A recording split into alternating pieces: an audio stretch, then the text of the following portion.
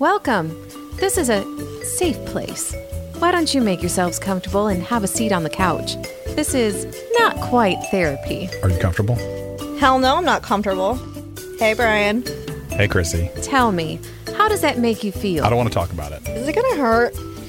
Oh my God, this is awkward. I'm not qualified to give advice here, but... Do we have to sit this close together? This is Not Quite Therapy with Chrissy and Brian, a how-to-do brand show about divorce, dating, and single parenting promised to be packed with awkward moments, insights from a couple cuties with absolutely no professional credentials, but plenty of life experience. and intense sexual innuendo. Gah, so much sexual innuendo. Are you ready, Brian?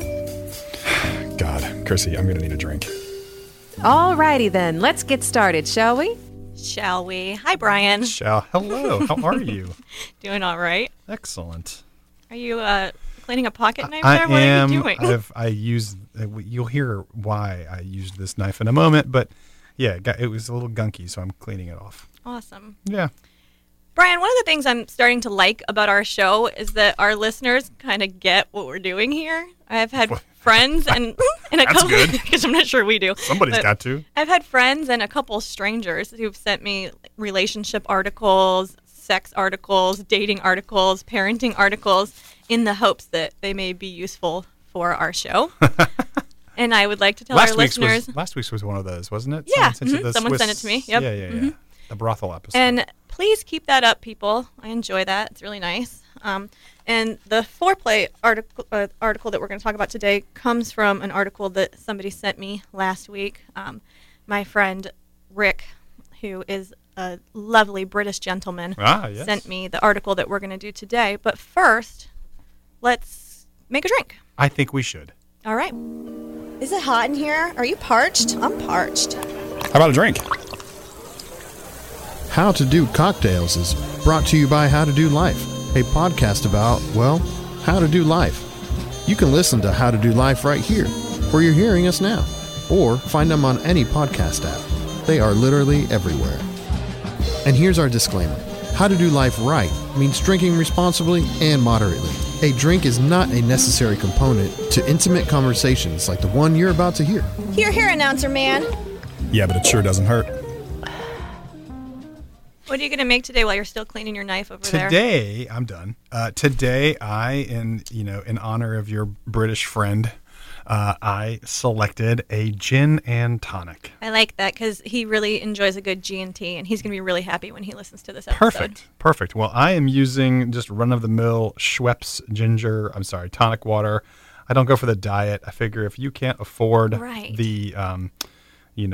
the 20 grams of sugar. Well, that's a lot of sugar in a tonic water. Okay. But I wish I hadn't looked at that. I think that the fake stuff gives me a headache. I don't like Yeah. that stuff. I think I don't want I'm with anything you. fake. Yeah. I only want real stuff. So yeah, Schweppes ginger ale, and Schweppes. then some Hendrick's gin, which is bottled in Scotland of all places. So why shouldn't we have a Scottish gin? We talked about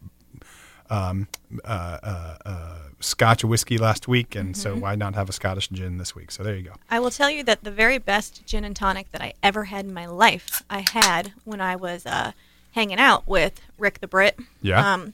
It was at a little place in Brighton, down by the beach in England, and there was a little bar. I think it was called the Palmera, and it was an elderflower gin. No, an elderflower tonic and a lavender gin.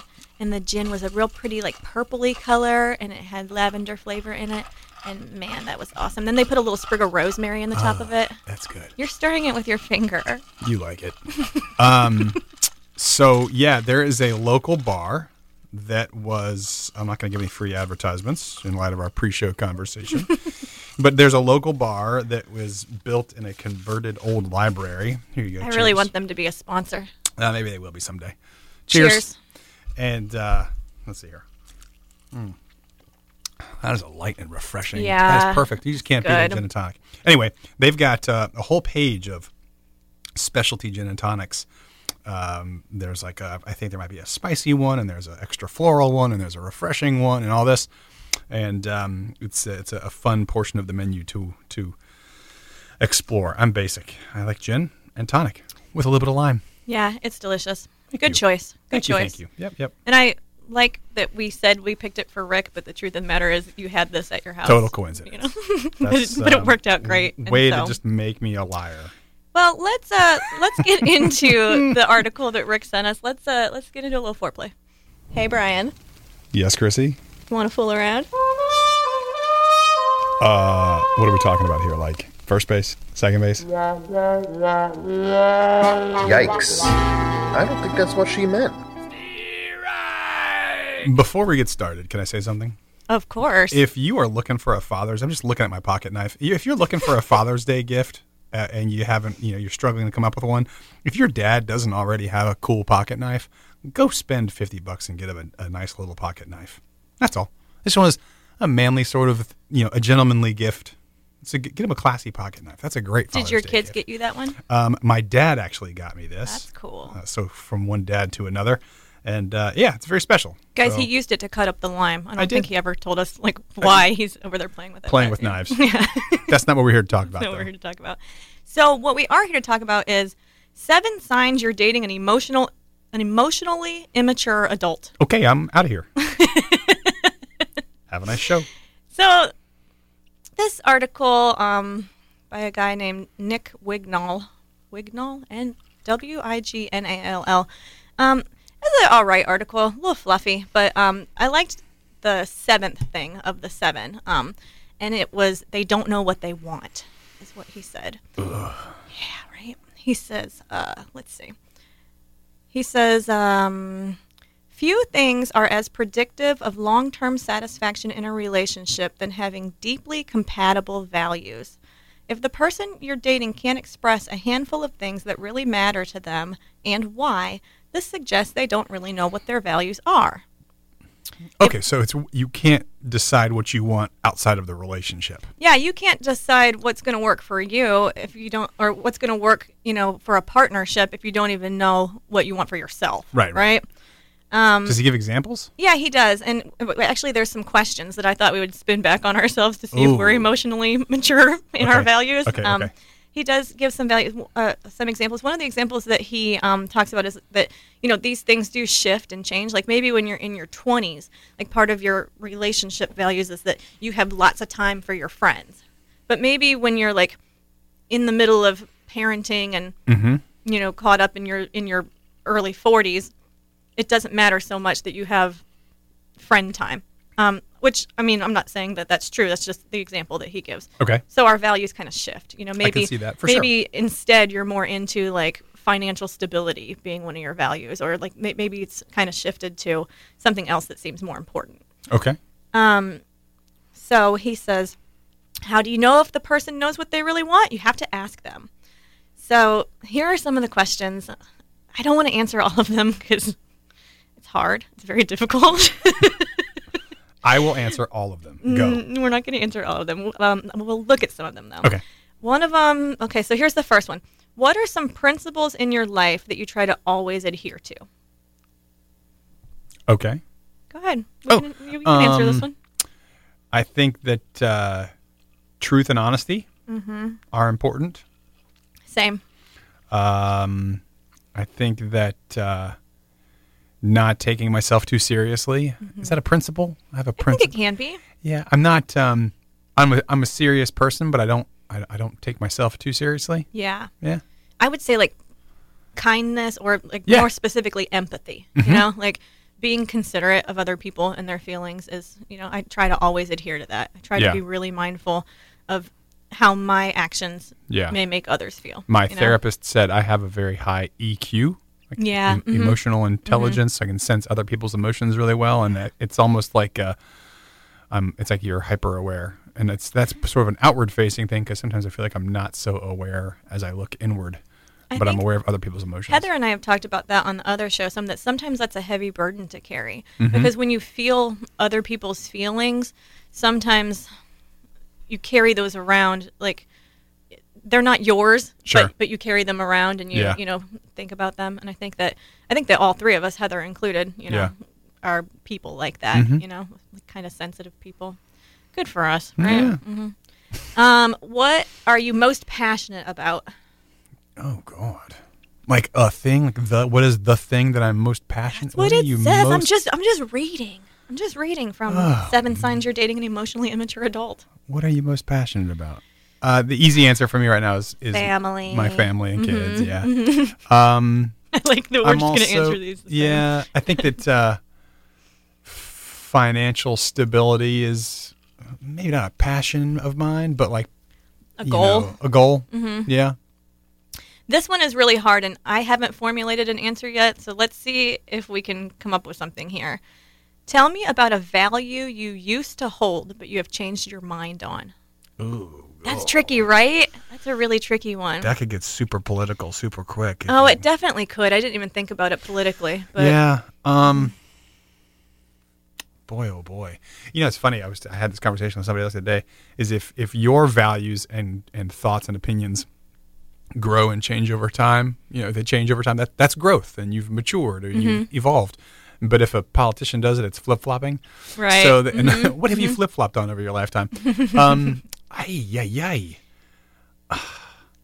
I think divorce is probably a big one. Ooh, that's a good one. Good job. Because when early on, I didn't even like to speak the word divorce. Yeah, I had while I was married, and now here I am sitting here divorced. So I had a teacher in high school who was a really cool teacher. He was just one of those teachers that like whatever he was teaching you got really into and was really interesting, And I remember him saying at one point that he and his wife made a pact on their wedding day that they would never say the word divorce. Like that they would never say that word. And I remember thinking, that's pretty cool. That's, and I thought, I'm going to do that. I'm going to never say divorce. And right. I said it. I did it. There's like, I have the T-shirt. Wait, they gave you a T-shirt? You didn't get one? No, I didn't get a T-shirt. Then there's like, certain ways you discipline your kids, Oh, yeah. That is definitely a value that changed for me. And we actually talked about it on the other show recently, that when my kids were little, I was in behavior analysis, and I was more like hardcore with them. I was really like cry it out and really, like kind of like, like you guys are never going to learn if I'm not hard on you, if I'm not strict about it, Right. And now my kids and I have a very collaborative, we're just a really collaborative family. Yeah. So, cool. Yeah, I think that's a good one. Good job. Yeah. Way to find two. I couldn't think of even one. So, how about what values have you inherited from your family? Oh boy. I think the value of hard work, particularly from my grandfather on my mom's side, frugality. I tend to be a pretty frugal guy, and that's I think largely because of my dad's mother. She used to love telling Great Depression stories. I mean, not really. I make it like it was all the time, but she had a Great Depression story for pretty much everything about like, saving wrapping paper and, saving. She had drawers full of rubber bands. She never threw any of that stuff away because from her generation, that stuff was not wasteful. It was not disposable stuff. Yeah.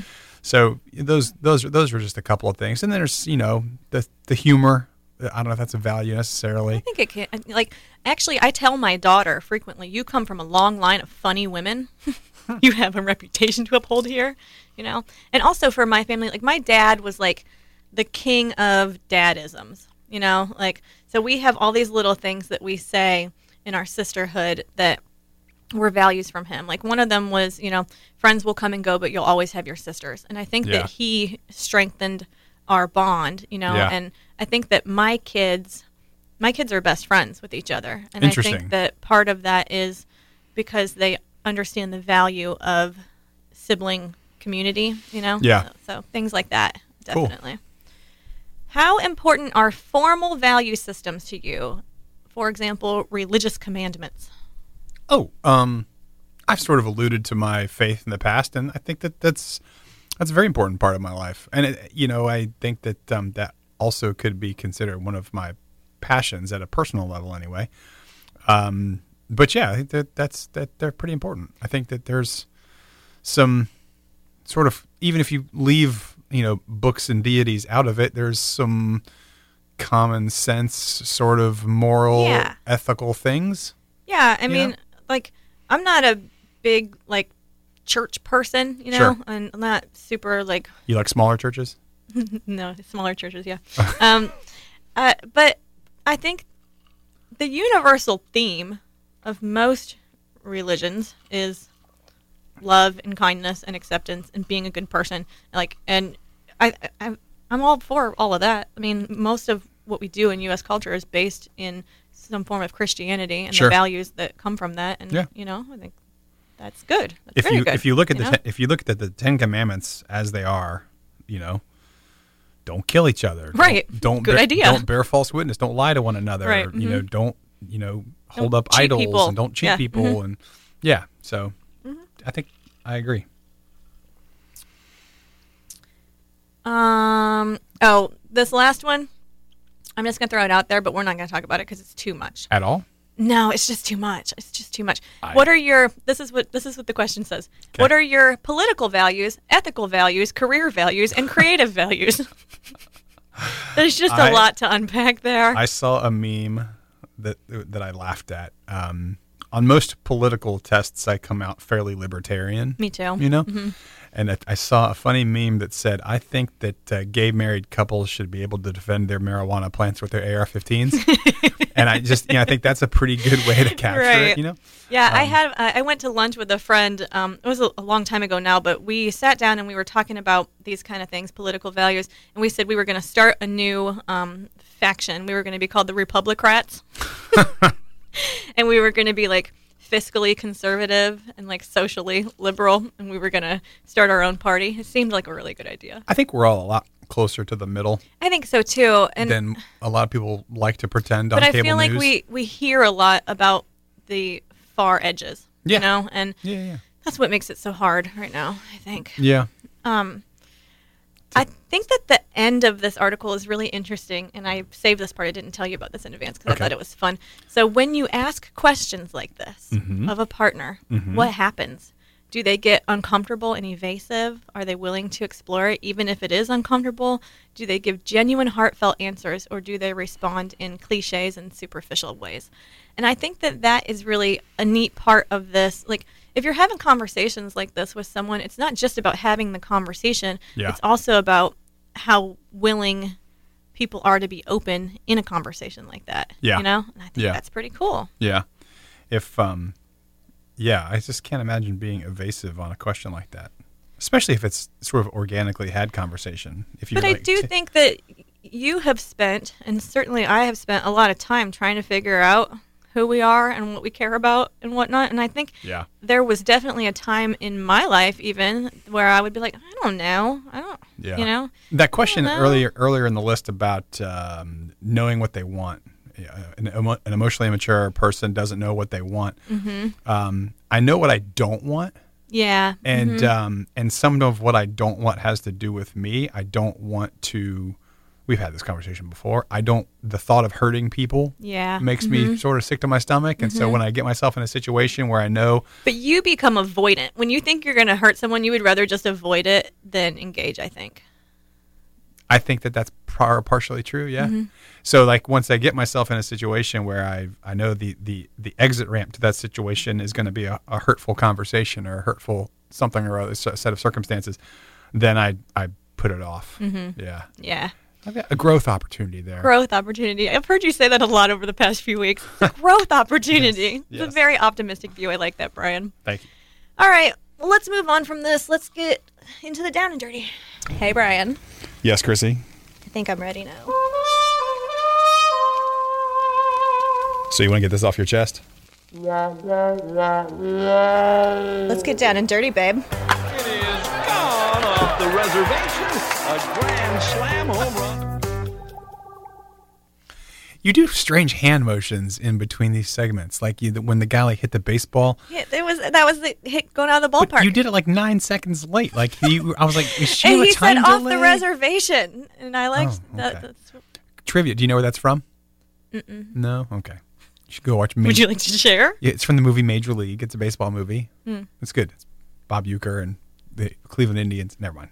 I like the Cleveland Indians. Then you should watch Major League. I grew up in Ohio. Yeah.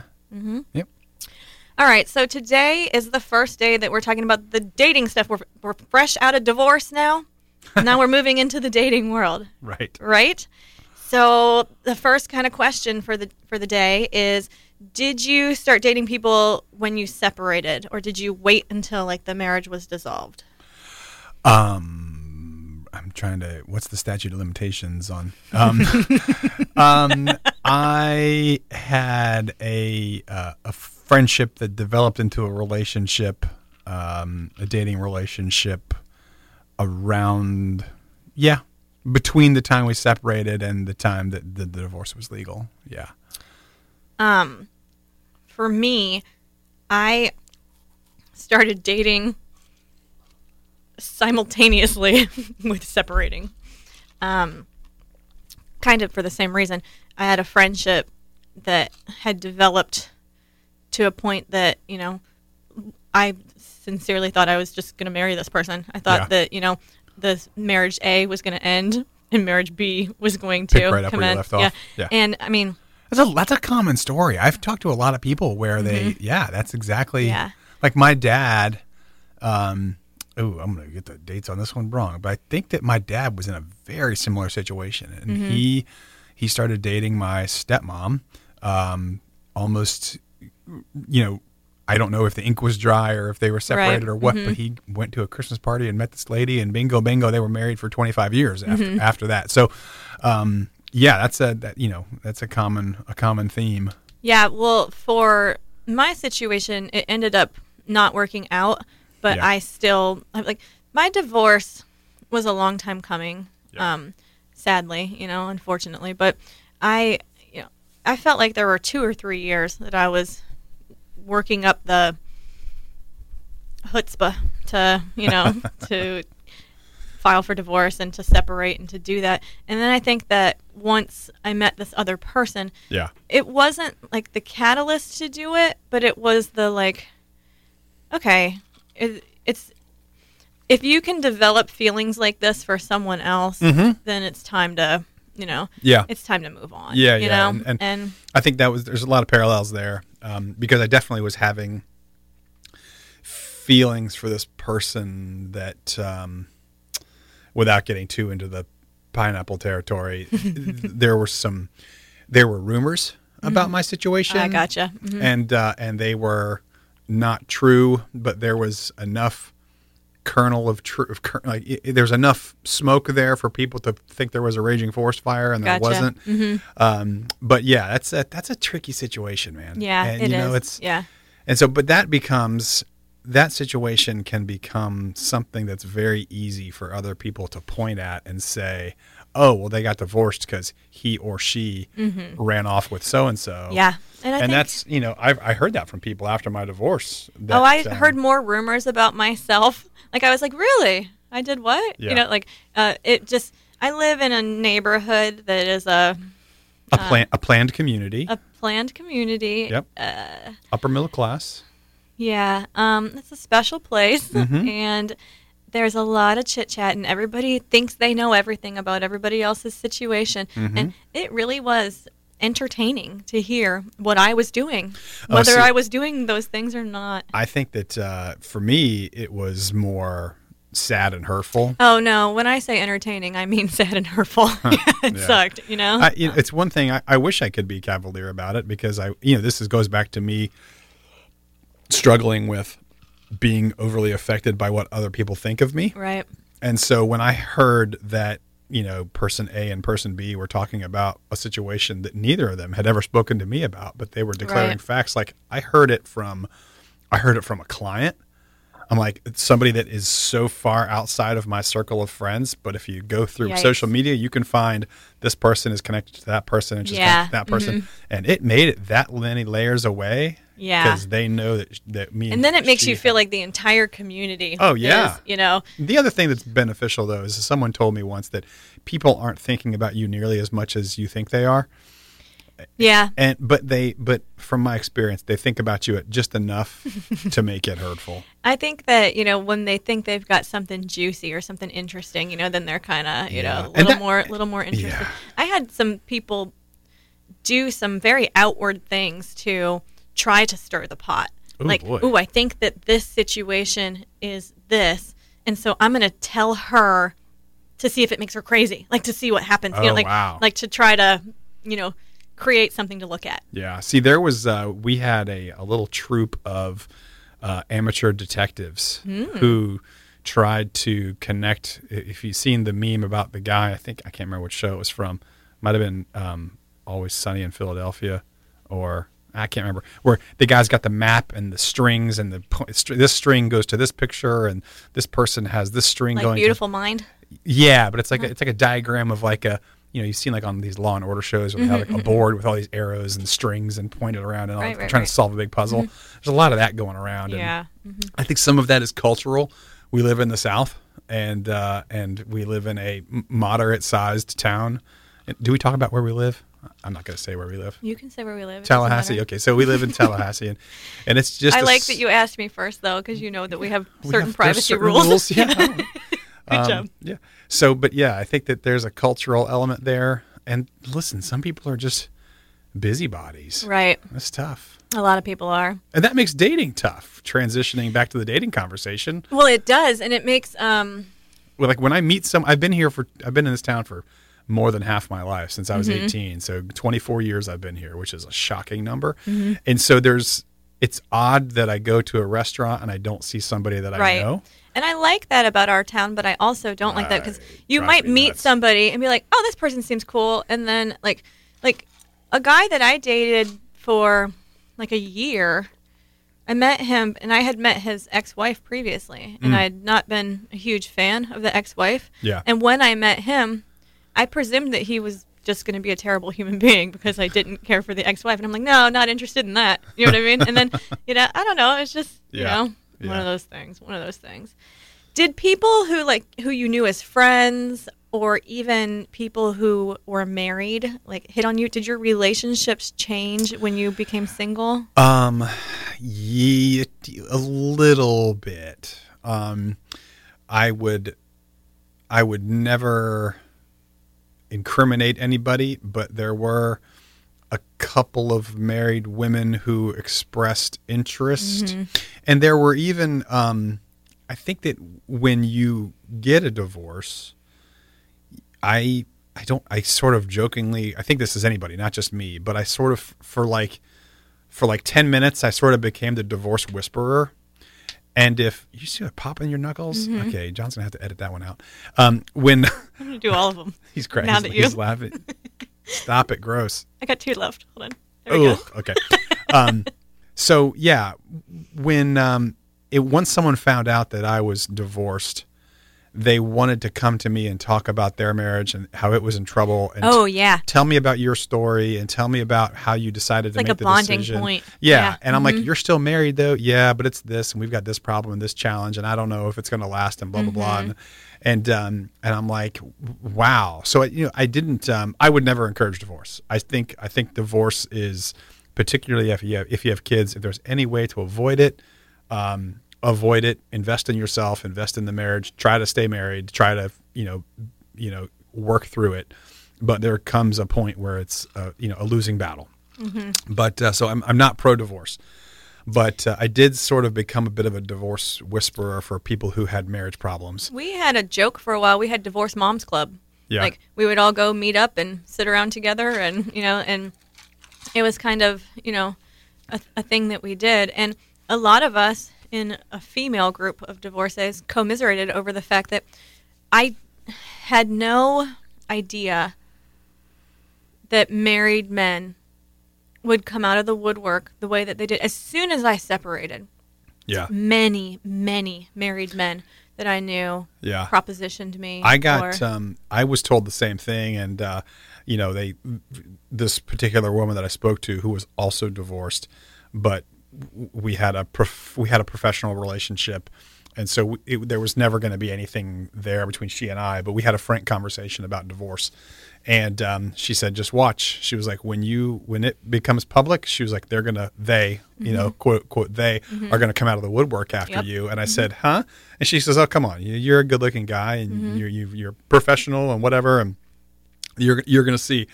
And again, going back to my poor self-esteem, I thought, no, that's crazy. I'm not all that, whatever. And I don't know if it's just because it's, you're sort of fresh meat or whatever, but yeah, they sort of a handful of women people are came out exceptionally aggressive. Yeah. I did not know that. What's interesting, I had a dinner with some girlfriends a few weeks ago, and they were talking about when a guy, like, quote, comes on the market, that you got to snatch him up quick. Oof. because he's going to end up in a because guys like to be in relationships. And actually, some of the research we were going to talk about today is research shows that most men jump back into relationships very, very quickly. Yeah. And most women don't.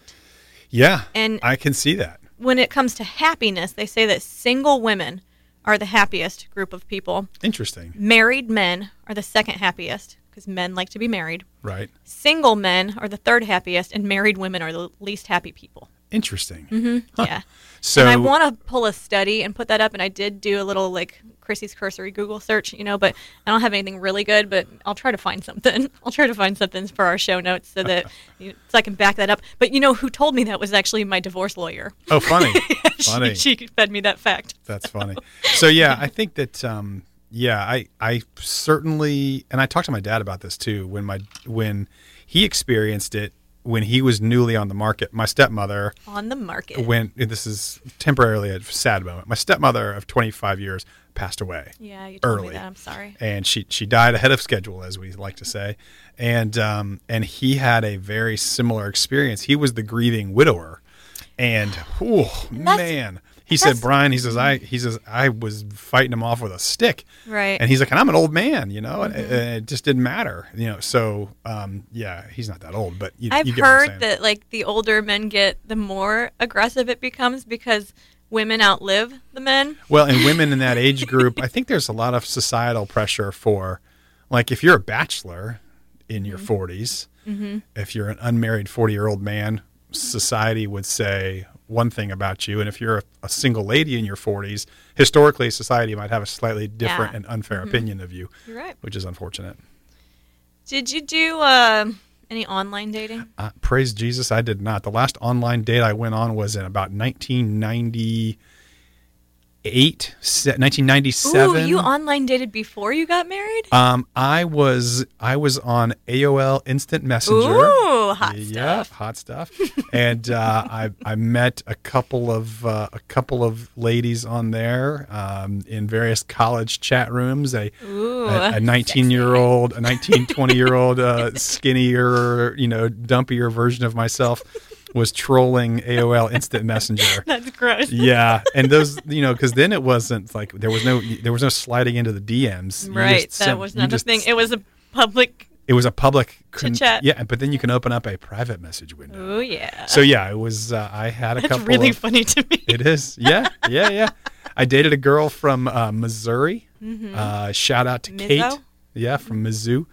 And then I dated a girl who she ended up going to FSU, and so we were kind of a thing about 22 years ago. And I did some online dating since divorce. So I would say 2017, 2018, I did some online dating. And that's a special place to hang out. I can't imagine. Now, you say online dating.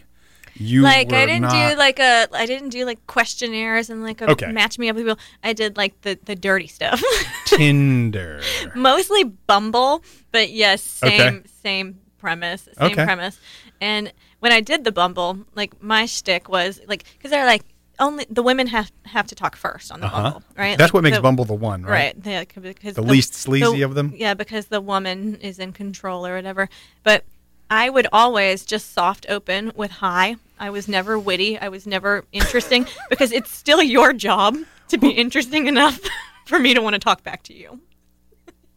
So I gave you the opportunity to entertain me. Dazzle me, clown, is basically what you said.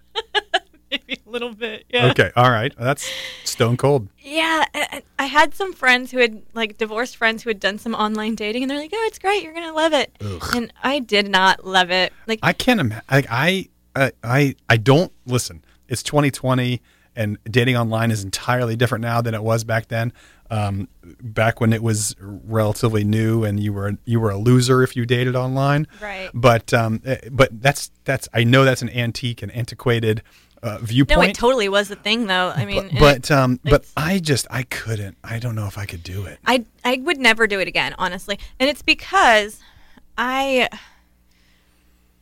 people that you meet through like online dating live geographically somewhere near you, but don't necessarily have anything in common with you. Well, aren't now, necessarily. You're talking about the Tinder side of online dating. Right. Like if you had gone I can't speak to the like eHarmony we filled out a profile right. and we did all this stuff. Right. I can't speak to that.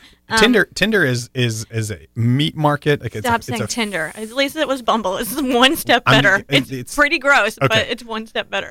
The swiping apps are just that's as close to a meat market. It's like I look across the bar, I survey the horizon like a cheetah on the Serengeti, and I find the one I want to go after, and I go after it. And I'll be honest with you, there was a period of time in my life post-divorce that I was totally cool with that. Like I was like, all right, I'm going to let you 5 take me to dinner this week, and I'm going to see if I want to see any of you a second time. Do you approach men in public? I don't think so. No. Like you just pointed at yourself. I did approach you in public. You did. That's how we met. We can tell that story if you want to. But no, I say that because like, do women? I think the landscape has largely changed. If you're at a bar, it's just as socially acceptable for a woman to approach a man and introduce herself as it is for a man to do so. I don't think I would do so in a bar. Like, I don't know, you were a special circumstance for some reason. Like I was like, oh, I just looked at you and was like, well, that's supposed to be something in my life. And look, it worked. It's fine. Do you want to tell the story? You have like 30 seconds to tell. So this is great. So this is you're before. You're going to embarrass me. You're looking up and you're blushing. I love it. Oh, no, I'm definitely not stopping. So when we were at a fundraiser, and that's all I'll say. I won't say which fundraiser. We were at a fundraiser, like at an event, like an after hours. Just like exactly 2 years ago. Yeah, crazy. Time is weird. Mm-hmm. And I was still married. I was wearing my wedding ring. And I didn't know you were married, though. I was holding my wine glass in my left hand for all the world to see. I did not know that you were married. Like, I don't... I wasn't neon billboard. I wasn't like attuned to that. I didn't know what I was supposed to be looking for. I was newly divorced. Like I wasn't good at that. Okay. So she walks up to me. Can I quote you? I don't know because I don't know what I said. I don't remember. I will never forget it. It's etched in my memory. Gross. No, I don't like this, John. We're gonna edit this out. It was the boldest approach I've ever heard. You walked right up to me. Oh, God is my witness. This is the truth. She walked right up to me and got like at a close conversational distance and said, and I quote, "Tell me you're a single guy." And I said, "That's pretty good." I said, you could have knocked me over with a feather. I was like, actually, I'm not at the moment. But at that point in my life, my relationship was. You had no way of knowing it, but my marriage was basically on the scale towards implosion. I do so I was remember. not technically single, and I was behaving. I was like, nope, not single, but hi, nice to meet you. I do remember you said something like, dang, I wish I was today, or something like that. Oh, yes. well, now you're just inventing history. No, I do remember that. I do remember that. I think I told Heather that. Funny. But it is funny that, I definitely, like... But I say that to give other women... complete listen, men are still scared little middle schoolers. Dude, that's true. The majority, I will just say that if there is a single guy in a bar with his single guy buddies, 80% of them are at the 7th grade dance. And if you see a guy and you are interested, just walk on up and say hello. You will make his day, and you never know what you might get started. Like a podcast. Which is where we ended up. See, there you go. It's a beautiful relationship. All right. We talked about online dating. We talked about married people hitting on us. Did you go through like I'm going to do the things I should have done when I was young phase? Like skydiving and that kind of stuff? Like midlife crisis type?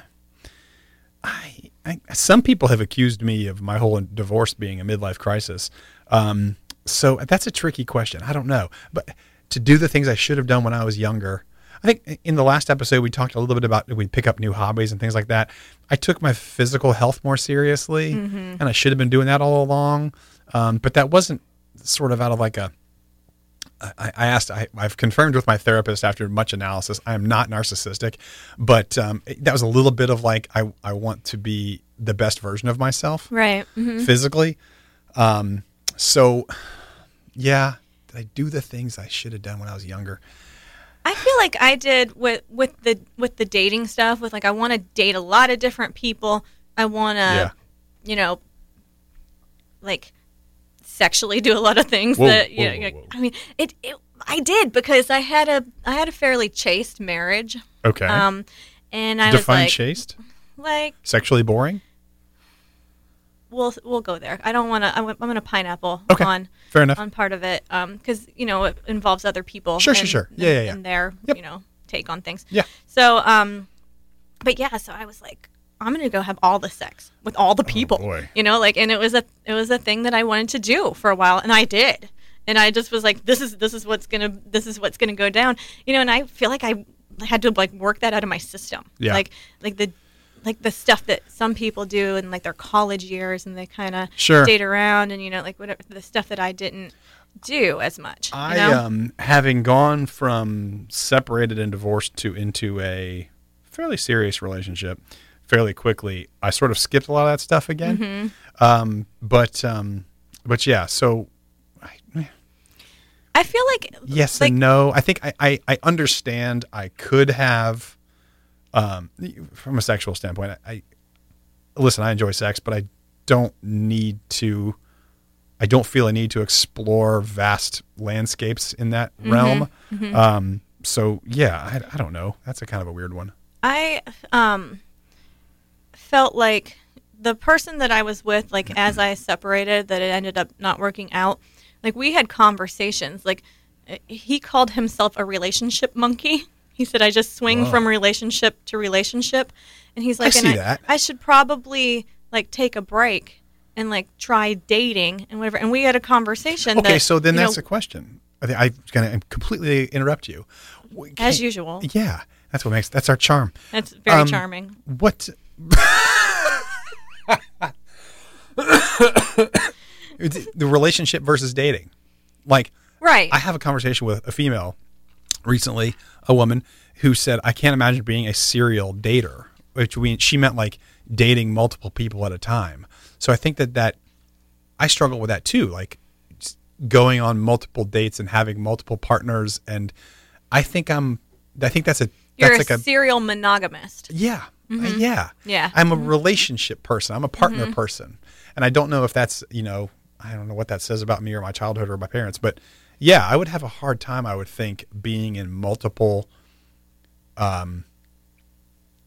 romantic-ish. Can you be in a romantic relationship with more than one person at a time?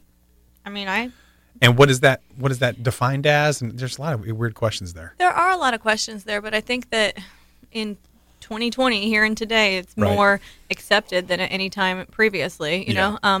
So I'll be dating someone and be very clear, because the honesty thing is super important to me. But I'll be very clear, like I am going to go out with other people. I'm going to, See, I can't imagine doing that, and that's just me. Like I don't know if that's I don't know what that says about my upbringing or my parents or my psychology or whatever. That's wrong. I think that's great, But I think that it's been limiting though, because I've had opportunities. I've been approached, and I know that I could be doing more and different things if I was wired that way, but I'm kind of not.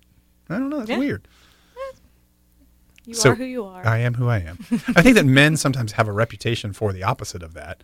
I think if you were going to generalize, if you were going to generalize the male species, we're the ones who are out roaming the countryside looking to, impregnate as many people as possible, right? and I don't think that that's universally true. I don't think that's universally Stereotype true. And stereotypes are rooted in some sort of historical reality, but on a case-by-case basis, I don't find that to be consistently true. No, I think that's right, and maybe that goes back to the conversation we had earlier about your personal values and like what matters to you. Yeah. And I will say that when I was married, I was with that person for 16 years, you know, and I never thought about dating someone else, you know, and it's I would say it's a new like idea in my evolution to say, I don't know, you don't have to be tied to something to be able to still enjoy it, you know, and I just feel like as long as there's honesty there and as long as there's transparency. Right. Now I wouldn't be okay with dating 2 guys or, you know, 3 guys or whatever, and one of them not knowing that was the situation. Yeah. I would want everybody to know, like, Yeah. this isn't, like, we're not doing a thing that is, you know. I'm not sneaking around. Right, exactly. Yeah. And I think that's important. And I think that those are hard conversations to have, too. Right. So I think it's hard to say, if I say, hey, guy I'm dating, I'm also going to be dating other people. Okay, like teach me. How do you have that conversation? Is it just that easy? Like, hey, girl, I'm dating. I'm going to go date other people. Yeah, I mean, it and is. Does that just immediately? I feel like that would. And from then a guy's they have point a of view, choice to yeah. say, I'm going to stay and continue to see you, or I'm going to go. Yeah. You know? But yes, when I've had that conversation, that's exactly how it's been. Look, I don't think that this is where I'm going to be forever. Yeah. I feel like I need to continue looking for something else. I like seeing you. I like spending time with you, but I don't think that, you know, we're going to develop into some bigger thing. If you would still like to see me, great, but I'm also going to be dating other people. And that leads to more questions, obviously, because some guys will just be like, okay, that's fine, you know, because they like don't know what to say or whatever. Sure. But, you know, it can lead to broader conversations like, okay, well, are you going to sleep with other people? Mm-hmm. Do you want to be told if I'm sleeping with other people, or do you want to not know? You know, are you the primary person that we have unprotected sex and everybody else is protected? You know, like there's a lot to get into. Good grief. There's a lot of nuance to doing that, and then the person gets to decide. All right, I'm still going to hang around in this, or now I don't want to date you anymore. Yeah. You know. That's a lot. It's a lot. Stuff. It's a lot of stuff. I didn't actually plan to go there, but it's where we ended up. But you know, that's this whole dating is complicated, man. Dating is complicated. Dating is complicated. And this is just episode 1 of 5 Right. on dating. So right. Well, then you get to the point keep where tuning in, people. Oh man, I don't want to talk about next week's topic or whatever, but like if you. Somebody once told me, a therapist, my marriage counselor, actually. A lot of therapy today. A lot of therapy. Not quite therapy. But my marriage counselor told me that the person, and I think I said this last week, the person who is least invested in the relationship has more of the power. Tell us that, yeah. And that is that's a hard place to be in, because I will find, like I found this in my marriage. I realized before she did that I was in that position and I had the quote unquote power, but I didn't relish in it. Right. I don't like that feeling because it's a guilty sort of, it's a gross feeling. You're 100% right, because like how do I say? I have dated a person who would hang in there for me probably under just about any circumstance. And I know that. And sometimes I really struggle with whether it's fair, even though the person seems happy in what we have. Yeah. I wonder if it's fair for me to continue to engage with such a nice soul. Right. When... Dude. Yeah. I had this conversation with a female friend of mine. There's nothing overtly wrong. Right. There's nothing wrong with the relationship, but you just have this little inkling in the back of your brain that says, this isn't it forever. This isn't the one. Right. And what do you do with that knowledge? Because like it seems like no matter how you approach this other person and tell them in whatever, like there's a nice way and there's a not nice way, but I think both of those conversations end in sadness. And as a person like myself who is so averse to making other people sad, I just don't want to have that conversation. Right. And so I've attempted to have that conversation, and it's been sloppy, and it's been, sort of 1 foot in, 1 foot out from here and there, and it's tough. It's tough. Right. I get that. That's Maybe we should save some of it for next week.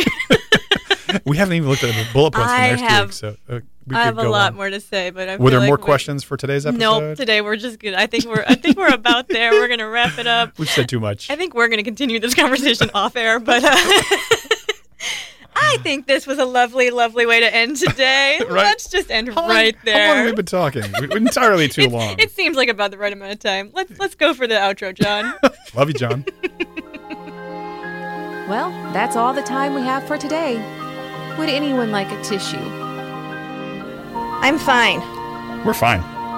Everything Everything's is fine. Got a question for Chrissy and Brian? Connect with Not Quite Therapy on Patreon, Facebook, Instagram, and Twitter. Don't forget to check out How to Do Life, too, on all these platforms and on the podcast app of your choice. Hey, Brian. Yes, Chrissy?